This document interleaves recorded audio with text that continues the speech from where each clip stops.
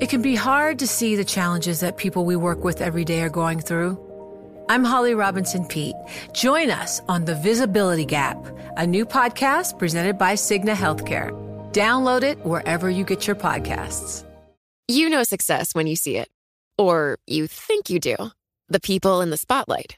But what about those small business masterminds who succeed at making their money work harder? They do that by having a business bank account with QuickBooks Money, which now earns 5% annual percentage yield.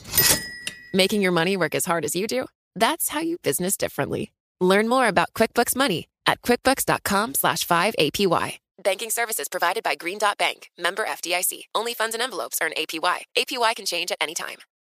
I'm Alex Rodriguez. And I'm Jason Kelly. From Bloomberg, this is The Deal. Each week, you'll hear us in conversation with business icons. This show will explore deal-making across sports, media, and entertainment. That is a harsh lesson in business. Sports is not as simple as bringing a bunch of big names together. I didn't want to do another stomp you out speech. It opened up so many more doors. The show is called The Deal.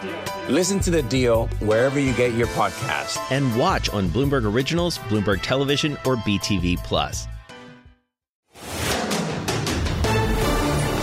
This is Bloomberg Law with June Grasso from Bloomberg Radio. How have children and families going through the court system been impacted by the pandemic? And how have the courts addressed the challenges, both human and technological? My guest is Judge David Katz of the Superior Court of New Jersey. He was recently inducted as president of the National Council of Juvenile and Family Court Judges, the oldest judicial membership organization in the country. Welcome, Judge Katz. Thanks for having me, June. It's really an honor to be here to represent the NCJFCJ and to talk about these important issues. Across the country, we saw many courts shut down or scale back during the pandemic.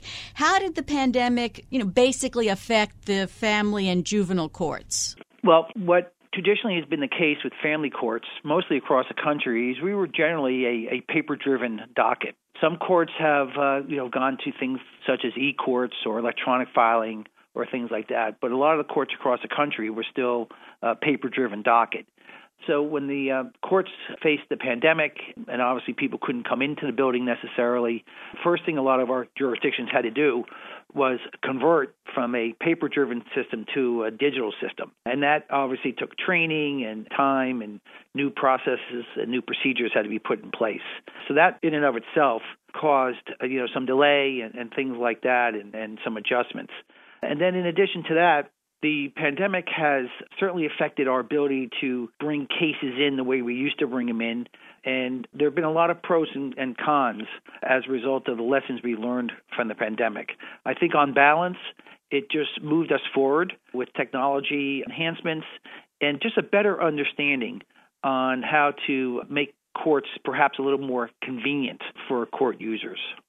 Did you find that virtual hearings are better in some cases than in-person hearings, or is it better to have the child or the adult in the courtroom? It's really kind of a mixed bag, if you will. Just some of the advantages are pretty clear. First of all, there's a significant cross-the-country transportation issue in getting to courthouses and things like that. I tell our judges here, we drive in every day for years, probably could do with our eyes closed. But a lot of the court users that come here may have to take two buses sometimes, and buses break, cars break down, and transportation in the greatest parts of our country, the largest parts of our country, are just not what we'd like them to be. So it's very difficult for people to get to court. Obviously, if you do something virtually, you've addressed that problem. In addition, we're able to do time certain for some parts of our docket, so people don't have to take a whole day off of work necessarily. And in the past, people would come down, and sometimes they'd end up with just an adjournment order. And it could be, an afternoon or a morning that was just not productive. Things like that are greatly enhanced by digital proceedings. Now, also, we find in the domestic violence, sometimes the victims are more comfortable in a virtual setting because they don't have to be in the same courtroom as the defendant. And our judges are able to make credibility determinations. The resolutions of these virtual proceedings are very clear. So, judges can look at all the and use all the factors that they use for assessing credibility. That's an enhancement also. And so I think on balance, we've learned quite a bit As I said, we can also do breakout rooms, if necessary, where the attorneys can meet with their litigants. And sometimes, in some of these cases, it was harder for the attorneys to meet with their litigants before some of the cases were called. And now, through Zoom or through the virtual proceedings, they can do that. On the other side of the coin, we still are dealing with internet access and connectivity issues. Sometimes with presentation of exhibits, it could be difficult.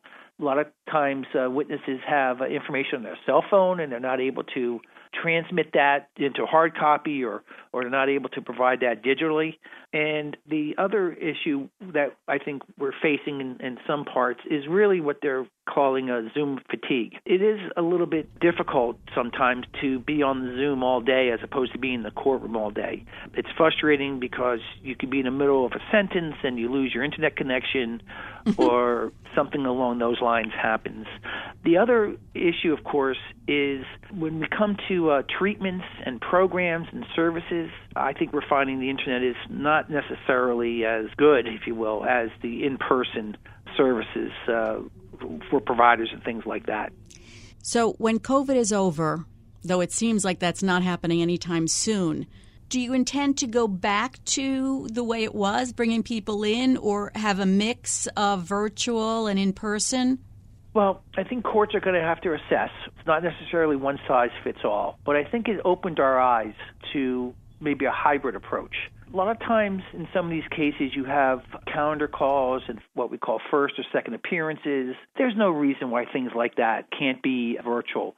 You may have case management conferences. You may have to resolve discovery issues or trial preparation issues. And we can really make it a lot more dignified for court users and a lot more user-friendly by not requiring necessarily a trip to the courthouse. So I would envision those type of proceedings proceeding accordingly virtually. But again, some judges are going to have to bring a case in for various reasons, and so I think judicial discretion is important in that regard. But overall, I think it's turned out to be somewhat more dignified than having everybody, in a waiting room, and you're just not sure if your case is going to be called in 10 minutes or an hour and 10 minutes or 2 hours, things like that. So I see it, hopefully, the benefits of it continuing in that regard. And trials are, a mixed bag as well. Some trials are very complex with a lot of documents and exhibits and things like that may have to be in person.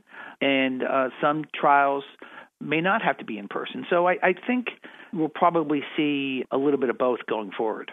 Do you lose what I would call the fear factor where, when someone comes into a courtroom and has to sit down at the table, and the proceedings and all, it sort of gives you a sense of either awe or fear or something. But if you're on Zoom, I don't know if you get that. And maybe you don't want it. I don't know. It's family court. Well, I think we try to enforce the solemnity of the proceeding. Judges, of course, have to be robed on the virtual proceeding, and you have to maintain decorum and order. We've all had stories of calling someone on Zoom when they're in the car, for instance, and you just can't have that be the case. So you have to balance it out. I think the best way to kind of sum it up is it's really not one size fits all. But, if you have a case that you started with Zoom and it's not working because any number of reasons, there's nothing to prevent the judge from saying, we tried this, I'm not going to require everybody to come in and set a convenient date for everybody to come in. I was looking at the report, the preliminary look at COVID impacts. Something caught my eye. It said mask requirements cause some issues for juries to assess credibility. So that's an interesting issue. What the concern there is a person who is wearing a mask. It's difficult to assess their facial reactions to what they're hearing. And judges and certainly lawyers presenting their cases and the litigants themselves, of course, want to, read the jury. How's their case being presented? What do they think the jury is experiencing? And there was a concern in that regard that some of the signals, inadvertent or otherwise, that could come from people's, facial reactions could be lost with masks. So some jurisdictions were requiring clear masks, which was something interesting. So you could see how the facial expressions were responding to certain positions taken or certain witnesses' testimony and the like. Did you have more domestic violence cases during the pandemic, or even now as it's tapering off?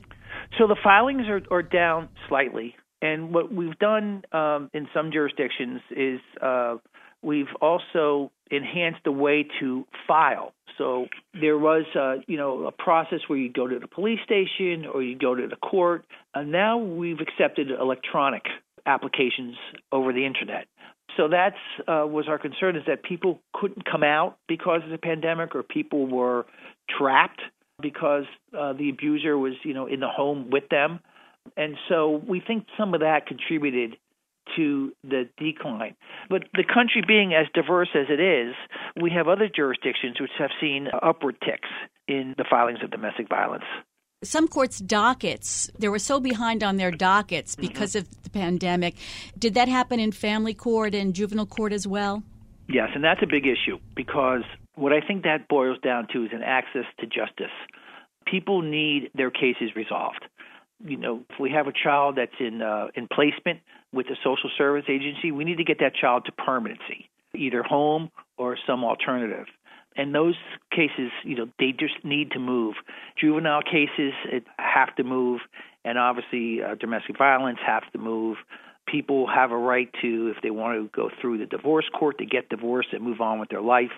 And so that's a concern, that the proceedings are taking perhaps a little longer through the internet than they would in person, with all the issues that sometimes arise through the internet and technology, and of course you're dealing with the technology divide and things along those lines. So the pending cases is a real concern, I think, for most judges handling these type of cases. Yeah, I was wondering about, and I assume there are a lot of juveniles or adults that don't have access to the internet in their home. Mm-hmm. You have to bring them in?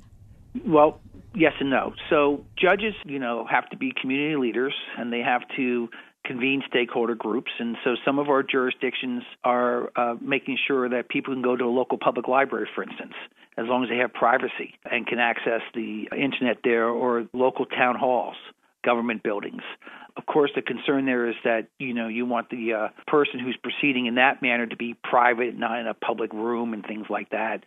So we have, encouraged stakeholders to, work together so that someone who does not have the internet at home, nevertheless, may have an alternative instead of having to travel to the courthouse. Does the pandemic still have effects now, or have you learned to get by so that it doesn't? Well, some people are still very, very understandably, I guess, reluctant or wish not to come into court now. They may have other illnesses or other health conditions. COVID is, as you noted, it's not over. So we're still struggling with some of the issues. We're trying to be, respectful and dignified, and making sure that judges exercise their discretion accordingly and consistently with respect to what cases come in and what cases don't come in. But we're still dealing with the public and some concerns and some safety concerns being in crowded rooms with the pandemic, although obviously it's not as it was in March 2020, but it's still not as it were before then. Explain what the problem is with firearms and civil protection orders. Sure. So I know you are well aware of the New York State Rifle and Pistol Association opinion. I've listened to some of the experts that you've had on, and it's really been very, very informative. Oh, thank you. And terrific, actually. And so what we in the DV community, we know that weapons are associated with bad outcomes. Some of the research confirms. Professor Campbell and others have done research, and that's one of the things that the NCJFCJ does is make this kind of research available, and we have judges that present on it and things like that. And so the firearms are a concern when you're with DV, and so we want to make sure judges just have the background information and that they have strategies on how to deal with weapons in their communities.